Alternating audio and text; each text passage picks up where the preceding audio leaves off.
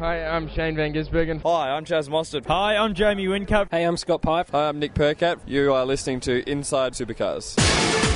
For sure, I think if I get to drive more and more and more, for sure, I'm going to feel more comfortable. I nearly told him to calm down in the end. I'm like, mate, you're making me stressed. I'm stressed enough as is. In 2014, Chaz Mostert and Paul Morris won Bathurst. The race finished at almost 6:30 and 5.2 million people were watching at the end of that race. So a quarter of the Australian population watched Chaz win that race. That's a pretty, compelling figure to drop on anybody. From the racetracks across Australia and around the world, here's Inside Supercars. Inside Supercars with Craig Lavelle and Tony Whitlock. G'day, Craig. Tony, it's good that it's a race weekend again after a few weeks off. There's plenty to see on the track, and I'll be interested to see who you think is going to win at, Sydney Motorsport Park. I keep trying to call it Eastern Creek this weekend. Yes. You're not a young fellow, so it's been Eastern Creek a lot longer than it was Sydney Motorsport Park for you as well. Anyway, yes, look, it is going to be a very interesting weekend. Great to see a very full schedule again. Just looking through, of course, we've got the 26 supercars there, the Gen 2, no, they're not Gen 2s, they're future cars of the future. We've also got the development Super 2 series. We've got GTs and a wonderful array of GTs. There are 17 in total, 4 Mercedes, 4 Lambos, there's a couple of McLarens and BMWs, Ferraris, a wonderful array. A great array of young driving talent, a lot of New Zealanders in amongst them too. Dominic Story, Jackson Evans, Graham Smythe, Johnny Reid coming back. Fantastic to see such a good array of driving talent and some good young Australian drivers as well as Formula 4, Toyota 86 and the Super 2. And the Super 2, of course, will have those drivers who are trying and succeeding to a large degree their first run in the main game, that being Todd Hazelwood, Shea Davies, Jack LeBrock. They're all back in their own series and their own cars, although I suppose quite a few of them will be running in the co-driver sessions on the Friday. No co-driver session on Friday, I'm led to believe. No co-driver session. All right, okay, well, they'll have their own cars to run. Interesting, there's some talk around about the man who's behind Todd Hazelwood, and I can't remember the name of the chap. He runs in the Tirana that Matt Stone Racing built and prepared for them. Jason Gomersall. Yes, Jason Gomersall. Yes, I've met the man. I do know him. And there's talk about them getting a licence to go and run in the main game. That's conjecture at the moment. Certainly Jim Stone, when I've spoken to him about it, has said, well, that's a long way from where we are at the moment. But they're doing a great job. Todd is leading the point score in Super 2. He's won quite a few races this year, and that'll be an interesting battle to continue on. Also on the agenda this week is the fact that Alex Davison has got not just 1 or 2 or 3, but he's got 4 more rounds to actually do with LDM, the number 3 Commodore, which is terrific. Alex is a very capable driver, one of very few drivers in this country who's been a Porsche factory driver, and he still is very much endorsed by Porsche. He still runs in the Carrera Cup, and in fact he has that double duty through the next 3 rounds, not Eastern Creek, but the 3 rounds after that in the Enduro Cup. He'll be running in the Carrera Cup as well. So that's a terrific thing for Alex to have such continuity. Of course, Aaron Russell, who ran with LDM at the start of this year, the Lucas Dumbrell team, he comes back and he's driving at Newcastle, which is terrific for the Newcastle event, for them to have a Newcastle driver on board. The only thing still to be settled is who is going to be in the car at Pukekohe, but that will, I'm sure, come in time. You'd have to back a well-credentialed New Zealand driver, wouldn't you? Just wanting to get a one-off and. Well, yes, you would, and there are any good number of them around who could step up and do the job more than well. Interesting, Pukekohe this week. Some news of some track upgrades coming in the future. They've just had just about to have a renewal of their contract for another 3 or 4 years. They've certainly got ITM on board as the sponsor. So that's a fantastic thing. It's a great track, great history at it. Built in 1964, ran the Tasman Series many years, still runs major race meetings in the New Zealand calendar. But this year, this next event rather, we're going to Sydney Motorsport Park. It's the 10th supercar event for the year in the 9th round. Race 17-18, a 120k on Saturday, 200k on the Sunday. And it'll be interesting to see if we're going to have a change of format next year. There's been lots of different conjecture put forward as to what's going to happen, including things like night racing or midweek racing, I think was one of the suggestions out there. I understand 2 days is not on. No, my mail is that it would take a very friendly response from Fox Sports to have 2 days, because Fox Sports are paying for 3 days of racing action at supercar events. And would you run the event? Would you run a Friday without supercars being on the track? I don't see where you're making a savings, because if you're running Super 2s and supercars on the same bill, most of the main teams have got cars now, and they would have to be there Friday. So what you'd save one night accommodation is what, you know, most people say to me. You're saving one night accommodation. It's not really a saving. And with the limited testing time, testing is still very valuable on that Friday. Well, night racing, of course, is also a possibility. The last time some night races happened back in 96, which was Craig Lowndes' debut. I remember it vividly. It was one of the best stats I've ever come up with, and that Craig was the one who initiated it, because he won 2 of the 3 races. It was done on the short track at Eastern Creek, one of the versions of the main track. And Craig won 2 of the 3 races and the round. And in that time, he equalled HRT's history in the Touring Car Championship in winning 2 races around on his debut. Peter Brock had won the previous races and round, and Craig did it in his debut meeting in 96. A phenomenal event, and as we know, he went on to win all of 96, came back and picked up where he left off in 98. Quite extraordinary, and it'd be wonderful to see night racing again, because the cars do look good under lights, don't they? Yeah, they do. And having been to Oran Park, who's sadly no longer with us, and Eastern Creek for NASCAR under lights, I would feel that in the right format would be absolutely gun-ho. Even at Eastern Creek on the short circuit, the Druid circuit could still perform very well, but it has to be the right format, and it has to be something that's completely different. I would suggest even not part of the championship. Just make it so completely different, so completely out there that, just won't want to miss it. And naturally enough, I've got my ideas of what that should be, but it's far too long for the agenda for me to go into it. Anyway, that now having spoken about what's coming up in this weekend's racing, we'll talk about what's coming up in this week's show. We're fortunate enough this moment to have Anthony McDonald, known far and wide as Macca. Been with HRT a long time. I've known him pre-Walkinshaw Racing, when he was with the M3 boys out of Sydney, Dorman Cotter. He's coming up to tell us his story and recent developments in the Walkinshaw Racing. And the second part of the show today will be the second part of Kevin Fitzsimon, the Dunlop Motorsport manager, talking about the development of the tyre for 2018 and beyond. So coming up first is Macca on HRT and Walkinshaws. Join in the conversation. Post your thoughts on our Facebook page, and to ask a question, email insiders@sportradio.com.au. Each week, join the Inside Motorsport team as they look at all the news from across Australia and around the world. This year in Formula 3, I think, is a fantastic environment for me to be doing that. However, I believe for myself, a sustainable career in tin tops such as V8 Supercars in Australia is where I see myself. Second crack at the Australian tyres since we've been back, and a bit unlucky the first time, but we end up with a win there at Speedway City 2 weeks ago. Inside Motorsport broadcast on community radio and online at sportradio.com.au. Hi, I'm James Moffat. Hi, I'm David Reynolds. You're listening to Inside Supercars. And we welcome to Inside Supercars this week one of the stalwarts and one of the heavy hitters in the supercar paddock, that being Anthony Macca McDonald. Good evening. G'day, Tane. How you going? I'm well indeed, sir.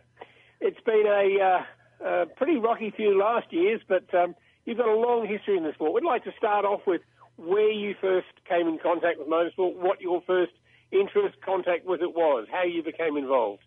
Well, I was working in Sydney for Peter Dolman in his mechanical workshop, and basically he was running a couple of BMWs out of the workshop at the time, and got me interest for motorsport then, and basically helped them out for about 5 years when I was based up in Sydney. This is the M3 University. Yes, yes, as Peter and John used to call it. It used to be a bit of a university. People who worked with them moved on to do other things in motorsport. Yeah, people like Dave Stewart as well. Yeah, Dave Stewart. And I've got to say Ivan Taylor as well, who worked for Gibson Motorsport there for a while and went overseas. I'm pretty sure worked for McLaren, like get me teams right. Yes. And there's been a couple other guys come through and have done other things. So you're a mechanic by trade, and you Correct. still use that in your day-to-day evaluation of what the job is? Yes, I do. Yes. Yep. Okay. And as team manager, you have to budget. You have to sit down and work out who, what, and where on all the things that move around, all the cars and the people. Yes, that's correct. I do all the logistics for the team at the minute. So we're talking about flights, hotel rooms, who's travelling, who's not travelling. When the cars have got to be ready by in the workshop, in the truck, and when we're doing ride days, all of the logistics side of things, I have to be on top of. And of course, at one stage, or for quite some years, you actually had twice the size because you had 4 cars and twice as many people. Yes, that's true. They were busy times then, very busy times. Right. As well as which you're a father of 3, is it? Only 2, thank God. Right. 2's enough at the minute. And had to fit those things in all the fatherly duties you have to do around that. So when you made the decision to go full-time, obviously you're working full-time and you were going to race meetings and doing Bathurst and things like that and going and seeing how supercars was evolving in those early or late 90s, rather. Yep. And it appealed to you, the motorsport and the way in which it worked? Look, the whole team atmosphere, that was what really got me into motorsport. Just the camaraderie, everyone working with each other. It was just good times to be around. We had, especially in M3 Motorsport, we had good people working there. And it was looking like they were ending, just budget. Things were happening and there was more motorsport happening either down in Melbourne or in Brisbane. And I had to work out which way I wanted to head. And I thought for myself, Melbourne was the better option because at the time Craig Lowndes had just, defected from Holden to Ford, to Gibson Motorsport. And a few opportunities came up there and I thought I'd better go for it before I get too old. Okay. So you literally sent off a CV or made some phone calls and went and had some interviews? Yes. I had a couple of... Alan Heafy, believe it or not, used to bring his car into Peter Dolman's workshop. So I knew Alan from then, and I thought I'll give him a call and see what's happening. Is there any positions down there? And look, to Alan's credit, he actually said there was, and he gave me an opportunity. Yeah. I know Peter well, as you well know, and I know that Peter and John, particularly Peter, of course, because it's his workshop you were in, and he runs the mechanical side, whereas John was looking after the legal matters. Yes, yeah. But Peter runs a tight ship, not in terms of being overly bossy or anything like that, but it's a good structural sound from where to go in motorsport, isn't it? Oh yeah, look Peter's been around motorsport for a long time, and he learned a lot from Gossie and all those sort of older characters, and what he learnt from them, sort of reflected in the team, and it was just the way he structured everything, the way he spoke to the guys, and the way he worked with the guys. It's probably what I really got excited about and wanted to keep going in motorsport. So I probably have to blame Peter Dolman for actually wanting me or making me go to Melbourne and staying in motorsport. All right, okay. So, Walkinshaws, of course, have been through a lot of tumultuous times. You've seen the change in structure when Mark Scaife had to own the business for a while. Yes.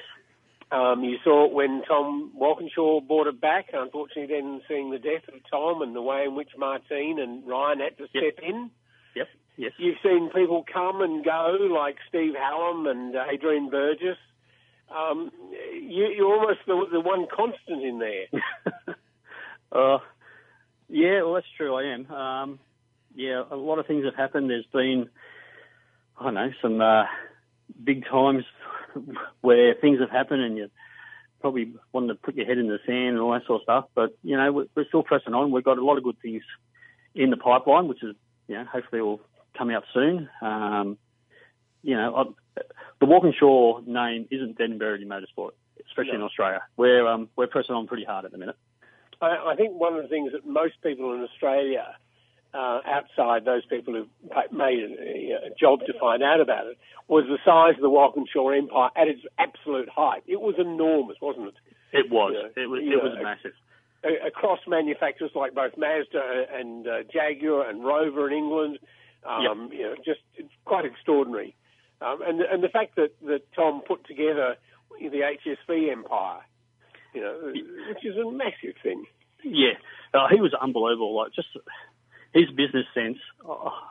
There's not a lot of blokes in motorsport like him. The way he just went about, got things done, took the pressure off certain guys and put the pressure on himself to make sure things were going right.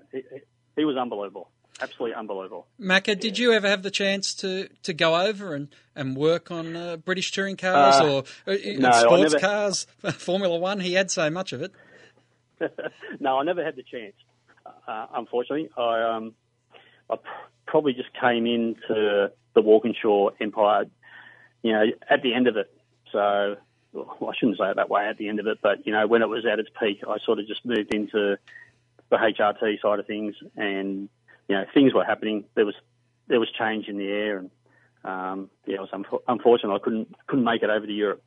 The one thing you have experienced, which not many people in this country have, and that is not just one, not two, but 3 Bathurst wins. Now, that must be a phenomenal feeling. Oh, it is. Look, I haven't won a championship yet. I've come close. Yep. But winning Bathurst, everyone says it, if you're going to win a race all year, only one of them, that's the race to win. And look, it is the effort that goes into Bathurst. Everyone keeps talking about it, but the effort that everyone puts into Bathurst trying to win that race, when you do succeed, it is just the best feeling. Do you feel you have a special bond with all the people in your crew ever since then? Yes, you do. There's not a lot of people that can say that, we've won Bathurst.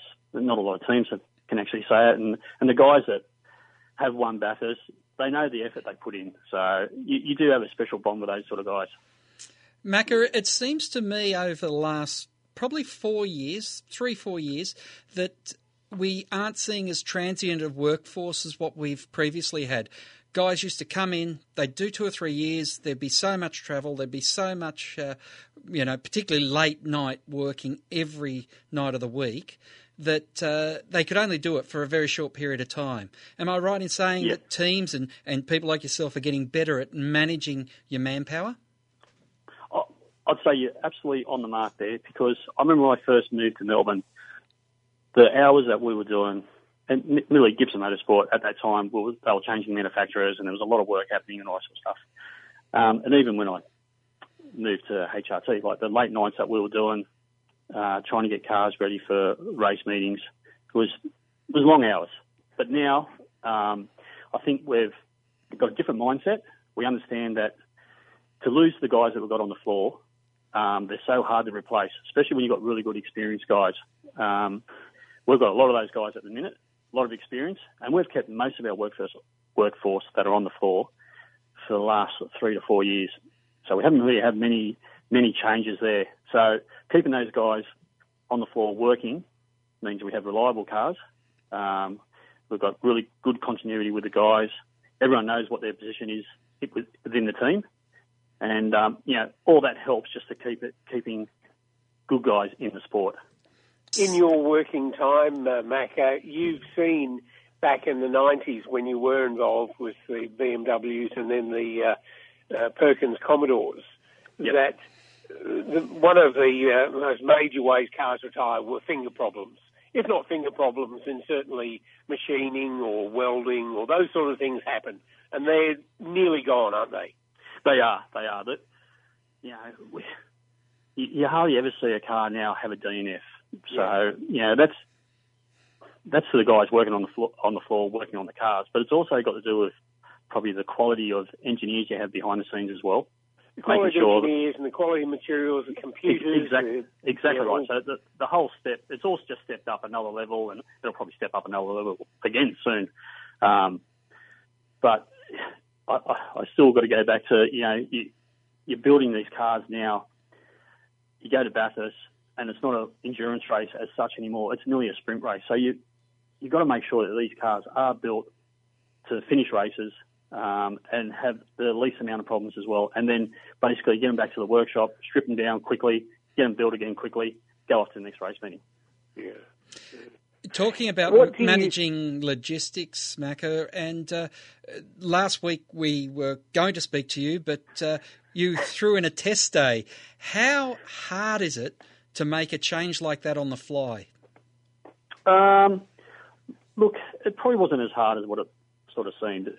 We knew we had a couple of test days left, and we just had to decide where we were engineering-wise with the cars, what we had coming through, and when was the best time for us to do it. And we feel probably going into the Enduros, we'll definitely have another test before the Enduros as well, but doing a test last week, making sure that we had bits in the pipeline sort of happening for the cars, making sure they were going to be ready. Coming to Eastern Creek now, or SMP as we call it, making sure that we're now doing another step for engineering the car for the Enduros and trying to find more speed. So we've got a bit of a set plan. We've had a test day. We use Eastern Creek as a bit of a test day as try and win the race. We'll have another test day, and then we'll go into the Enduros. What do you think are the elements that are missing now? I mean, you obviously know how, and the engineers know how to win because you've done it before, not just Enduros, but sprint races as well. Yeah. What do you think are the elements? I mean, is it just straight car speed? Yeah, look, it sort of is. I think the lack of testing is one thing that probably has hurt us a little bit. And there's probably been a few changes within our organisation, which has probably hurt as well. I think just getting the drivers to engineers to talk the same language. We're sort of on top of that with one car, but the other car is still learning. Scotty's new to our team, so he's learning how to. Well, I suppose we're learning how to understand what he wants from the car. That's probably the biggest thing. And, the change a tyre without testing, it's all little things that just hurts with car speed because we're not talking seconds. We're talking under a second what we're trying to find. So it's those tenths of a second are so hard to find in the engineering group, in technical group. So, there's probably a combination of things. Right, okay. And so you have another test day after or before Sandown. Correct, yes. And you already had Warren and Jack, your two co-drivers. You had them at the last Winton test day. Yes, we did. And they're all going well. I mean, it's one of the things you need to do is have continuity of co-drivers, don't you, nowadays? So they know what they're supposed to be doing. Yeah, exactly right. We like to give them a car that they know and understand because they get limited kilometres in the cars as well. So giving them a completely different beast probably will take them a while to get on top of it. So we try and give them a car that does everything that they know it does. So that's the plan with drivers, just trying to help them out, make sure they can do the constant quick laps, lap after lap. Okay. So this weekend, it's a track that you have won at in the past. Yep. So it's a track that you know what has worked in the past. Obviously, the change of tyre this year has thrown a curveball at a lot of teams. So to get those elements in place, what do you think would be, not a pass mark, but what do you think, what would you aiming for, is to have, 2 cars qualify in or close to the top 10? Look, I really would like, and I think a pass mark would be in the top 10, both cars qualifying, and then actually racing and staying in that top 10. That's a pass mark for us. Right.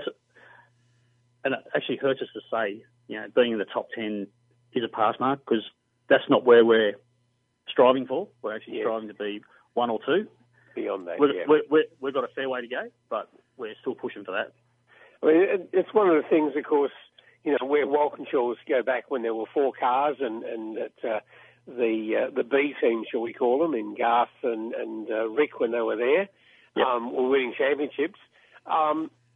That with 4 cars, it was you roll them out in the track, and there's a substantial number. Now, of course, you're one of the smallest teams out there with so many multi entry teams in Pro Drive and Triple Eight.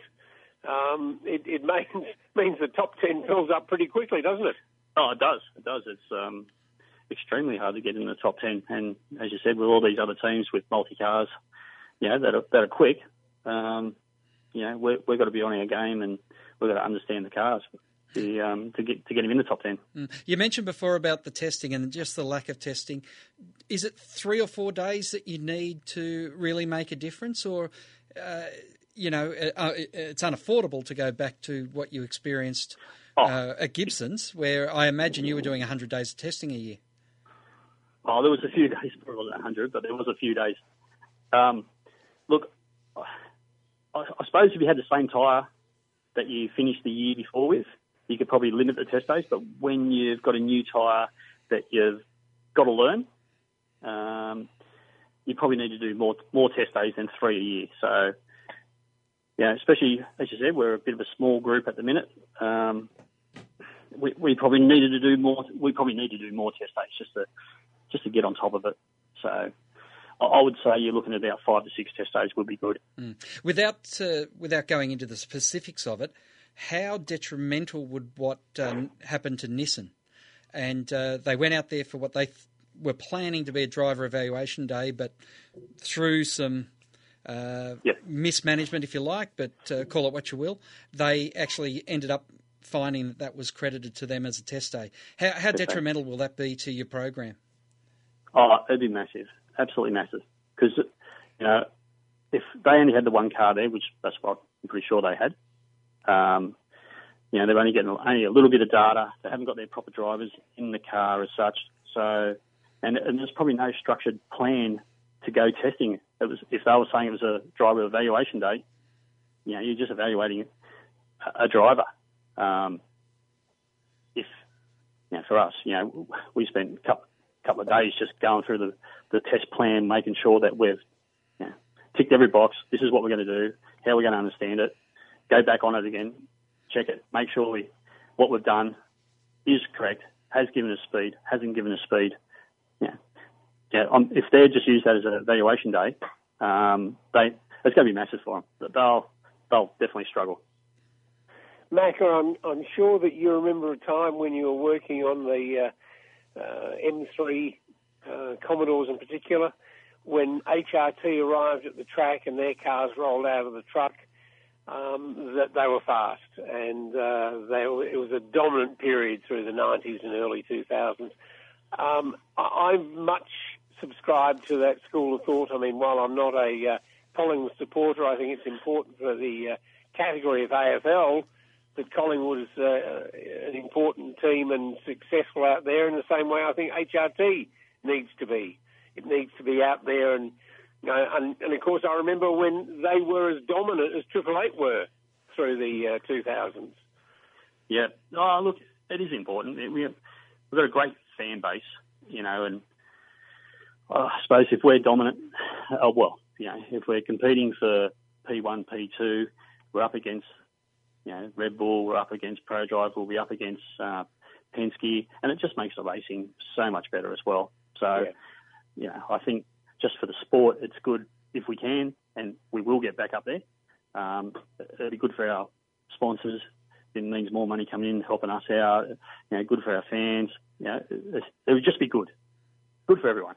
And have you guys got a Sandown retro livery to unveil before the event? Oh, I can't say too much, but there might be. There might be. I think you might like it as well. Good to hear. Well, Mac, we greatly appreciate it. I know Craig will join me in saying that we look forward to when HRT are back out there punching well and truly above their weight and getting the results that you certainly deserve to be getting. And, Tony, we might even wait for the day when you call them by their right name, HSV. Oh, yes. Yes. I was going to say... I'm sorry. Mobile 1 HSV Racing, yes. Yes, that would be good. Great, Tony. Well, look forward to it again, Macca. Catch up with you. No problem at all. Thank you. After the break, we'll come back with Kevin Fitzsimon. The views expressed on Inside Supercars, including the panellists and guests, do not reflect the views of the network, Thunder Media or Sport Radio. Any publication or rebroadcast of the show without the expressed written permission of Thunder Media is strictly prohibited. Each week, join the Inside Motorsport team as they look at all the news from across Australia and around the world. Yeah, I mean, it means a lot. Through the years, a lot of reference this race as one of our majors. 600 miles around here is no easy task. We're able to beat the 211 boys and meet Anthony Begley in the final, which we were able to take the win off him. So it was a great weekend for the Rapstada family. Inside Motorsport broadcast on community radio and online at sportradio.com.au. Hi, I'm Shane Van Gisbergen. Hi, I'm Jamie Whincup. Hi, I'm Nick Percat. You are listening to Inside Supercars. And welcome back to Inside Supercars. Lucky enough to continue our conversation. Craig got to speak at Queensland Raceway weekend with Kevin Fitzsimon. Fascinating insight into the 2018 tyre and its development. When do you get involved? We've got Newcastle, obviously, a new street circuit, but Tailem Bend, a track that's being designed for the goal of having a World Endurance Championship event there. When do you get involved with the discussions about how you're going to have to get a supercar tyre onto a track that's going to be a billiard brand new surface, and also it's going to be very high speed if the goal is to have these types of hybrid cars on there? That's right. Well, it's that type of thing with the simulation packages that are around now are very, very good and very, very accurate. So we'll have a talk with the circuit regarding the mix that they're using as to whether that's been used at another track. So there's lots of things you can sort of sit back, look at the loading on the corners, constant load on one particular corner of the car, those type of things. You sit back with the simulation package, it can work all that out. The guys at Supercars have got a really, really good team in the technical department at the moment. They can sit back and come up with some recommendations. It may not be out of the question to go there with your hardest option, just to sit back. Right, for the first year, this is what we're doing, and get some actual genuine data, because the simulation stuff is fantastic and accurate, but there's nothing like putting the car on the track. As we found this year, we spent a lot of money. Supercars spent a lot of money at Calspan with the development of the 2017 spec Dunlop tyre for the supercars. That data showed that with more camber on, the keeps producing grip, and the grip level increased and everything, which then translated to being on track. And believe me, it was accurate. But we're seeing camber figures and things that we never ever thought we'd ever see in a pink fit. So that type of scenario. So certainly, come after the resurface, I'll probably go over and have a look, wander around. For Newcastle, we're doing that after the Monday after Sydney Motorsport Park, wandering to Newcastle, have a bit of a look around, get your bearings, see where the supercar paddock, the Super 2 paddock's going to be from our logistics point of view, find out where your hotel is, find out where the supermarket is. So all those things you don't have to do at the race meeting, So you plan a bit, 6 months in advance. You're sort of sitting back having a look around. We're down to 4 now with the Newcastle thing. It's going pretty quick, but the Tailem Bend thing is genuinely exciting to have a full new world-class facility built in our backyard. It's going to be fantastic, and I look forward to it. And the Shaheen family have done an amazing job with everything that's been built so far, and the posts they're putting up on Facebook with the pit lane facility going up now and all of that. It's going to be incredible. So I'm really, really looking forward to that one, and fingers crossed. All the rumours are saying that it's on the calendar for next year. Let's hope it is. Finally, you you're a lover of motorsport across the board. We have seen in NASCAR and in some other series where they've had high-speed tracks and high-speed issues, they run an inner liner. What is the advantage and disadvantage of an inner liner in supercars where you're saying that drivers are saying that the tyre just goes and doesn't give you any feel? Obviously, the inner liner is there for safety, so it slowly depressurises as opposed to an instant depressurisation. Yeah, it does, and they run them on the super speedways in NASCAR, and you pressure it inside and outside, so it's basically like a tyre inside a tyre. They are unbelievably heavy, and that's the enemy of any rotating mass is the enemy, believe me. So that's the thing. It's probably with a radial tyre. There's still a bias ply tyre for NASCAR. We probably wouldn't go down the path of an inner liner. We've got the TPMS monitoring system now. We can pick up a slow leak, but it can't pick up a rapid deflation. You've got about a 2-second delay on the information coming back to you, so you can pick up a slow leak. Poor old Rick Kelly at Townsville, that was really unfortunate for them, but we were able to spot it. The team can react to it pretty quickly and everything, so that's really good, but an instant deflation is very, very difficult. That's where we've got to try and take the load off the shoulder, spread the load over a greater area on the tyre so they don't get that. And whether it gets to the point where you can put a Kevlar sheath inside the tyre to give it the strength, it may be something that we have to look at. The factory haven't given me a full brief on everything they've actually done yet, but they've worked very, very hard on coming up with something that just gives exactly what we asked for. As I said, better heat dispersion over the surface of the tyre and spread the load over the surface of the tyre better, as opposed to concentrating on a small area, which is what it's got now when you're running a high camber. So it's that type of scenario. You'd love to sit back and say that things are bulletproof for 100% of the time, but we all know that's not going to happen, whether it be a brake failure, whether it be an engine failure. Things break. It happens. And, it's like I said to somebody once, it's like getting an iPhone 7 and complaining to Apple it doesn't work on the bottom of your swimming pool. It's not quite what it's designed to do, So, we certainly are fully aware of the safety angle of, drivers, spectators, flag marshals, any pit lane official, anybody that, we're well aware of that, and working to make sure that we produce a product that doesn't create any sort of concern moving forward. And of course, the layman would say, well, why don't we have an inner tube? Yeah, same deal. The tyres turn on the rims, so if you've got an inner tube, it'll actually rip the neck out of the tube. That's what happens with rally cars. You give them a lot of grip. These cars have got, enormous horsepower and incredible brakes. When you go for people with a ride on them, they just always sit back and say, the brakes.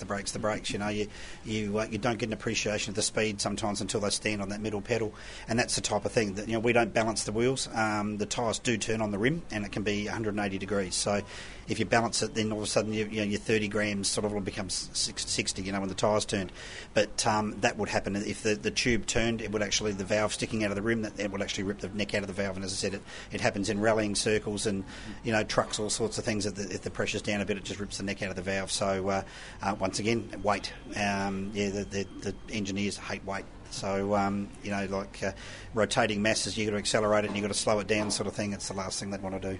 But it sounds like every change is an increased cost in production, and you win a tender at a price to supply tyres. So if you're then going to put a Kevlar heatsink across the face of the tyre, are you able to recoup some of these design costs? That's a discussion for probably people above my pay grade. It's that type of thing. The factory may be able to sit back once again because you haven't got downtime in stopping the production line on that. If it's just an additive in the build process, that reduces cost. If it's something that's got to be developed and tested and everything, it's not a cheap exercise to do this test. What we're going to do down the island, the circuit itself's not cheap to hire. The cars aren't cheap. The crews, you've got to get people down there. It's a very, very expensive exercise, so we've got to get it right, which is why we've booked 2 days to make sure. We'll test some other things while we're down there as well. So let's just hope the weather gods are on our side and we can, Phillip Island without doubt is the toughest track in the world on tyres, no matter what category you're racing. Whether it be 2 wheels, 4 wheels, it doesn't matter. It is the toughest place in the world, so if we can get it right down there, we know we'll be okay. Kevin, always a pleasure to catch up with you, and all the best as we head into the season of endurance. Yeah, looking forward to that one. It's going to be big. Cheers, thanks. And after the break, we'll come back, Craig, with our final thoughts. Fantastic, that summing up of what's happening in the Dunlop Tyres for 2018.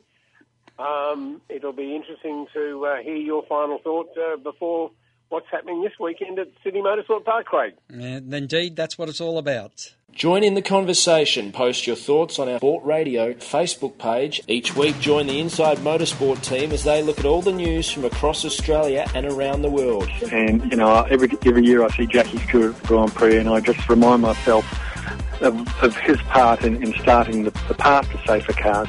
Dissecting the sport with interviews, news and opinion. Jack Brabham certainly left his mark not only on Australian motorsport but motorsport all around the world. Inside Motorsport broadcast on community radio and online at sportradio.com.au. Hi, I'm Rick Kelly. Hi, I'm Lee Holdsworth, and you're listening to Inside Supercars. Welcome back. Craig, your final thoughts. My final thought is going to go directly in contrast with yours. My final thought is Jamie Whincup is a dead cert to win this weekend. And that's where I'll leave it. All right. Well, mine is really about Scotty, because I just wanted to highlight something that maybe a lot of people already know, but maybe they haven't thought about, is that Scotty McLaughlin is having a phenomenal qualifying year. He obviously is leading the point score as well, but he has jumped into 10th place of the all-time pole winners in Australian touring car racing. He has taken out Marcus Ambrose. In a very short space of time, he has moved into equal third place with Brock on the most successive pole positions. Brock he had 13 poles successively many years ago, but Brock sits also in third place with 5 successive poles, as does Dick Johnson. But Scott's moved into third place there. He could equal it again this weekend, even go further. And one of the things, he has already moved into 10th place because he's already matched the number of pole positions he brought into this season. He's got 22 poles now. And he's 10 years younger than Whincup. So he's got 10 years before he can well and truly set a new benchmark. He can set records that will possibly never be broken. Jamie Whincup is a phenomenal champion, has done amazing things. And Scotty has already put down the roots because he started so young to be in a winning position. Wonderful thing. I just think it'll be an amazing weekend because clearly DJs and Triple Eight will be battling it out with PRA somewhere close behind. I just so wondered, it'll be Tony, a great weekend. We look forward to talking next week and finding out the backwash of what happened at Sydney Motorsport Park this weekend. Tony, I just wonder in 10 years' time, we'll be doing this show talking about our 2 6-time champions. Quite possibly. Anyway. Of course, Jamie more than likely has got a few more championships in as well, so indeed, he's not going anywhere in a hurry. Although he has said, of course, that he doesn't want to get old in the category, doesn't he? Yes, and every time a contract negotiation comes up, he's always going to NASCAR. All right, Craig, well, thank you very much for this week. And good night from him. Inside Supercars is produced by Thunder Media.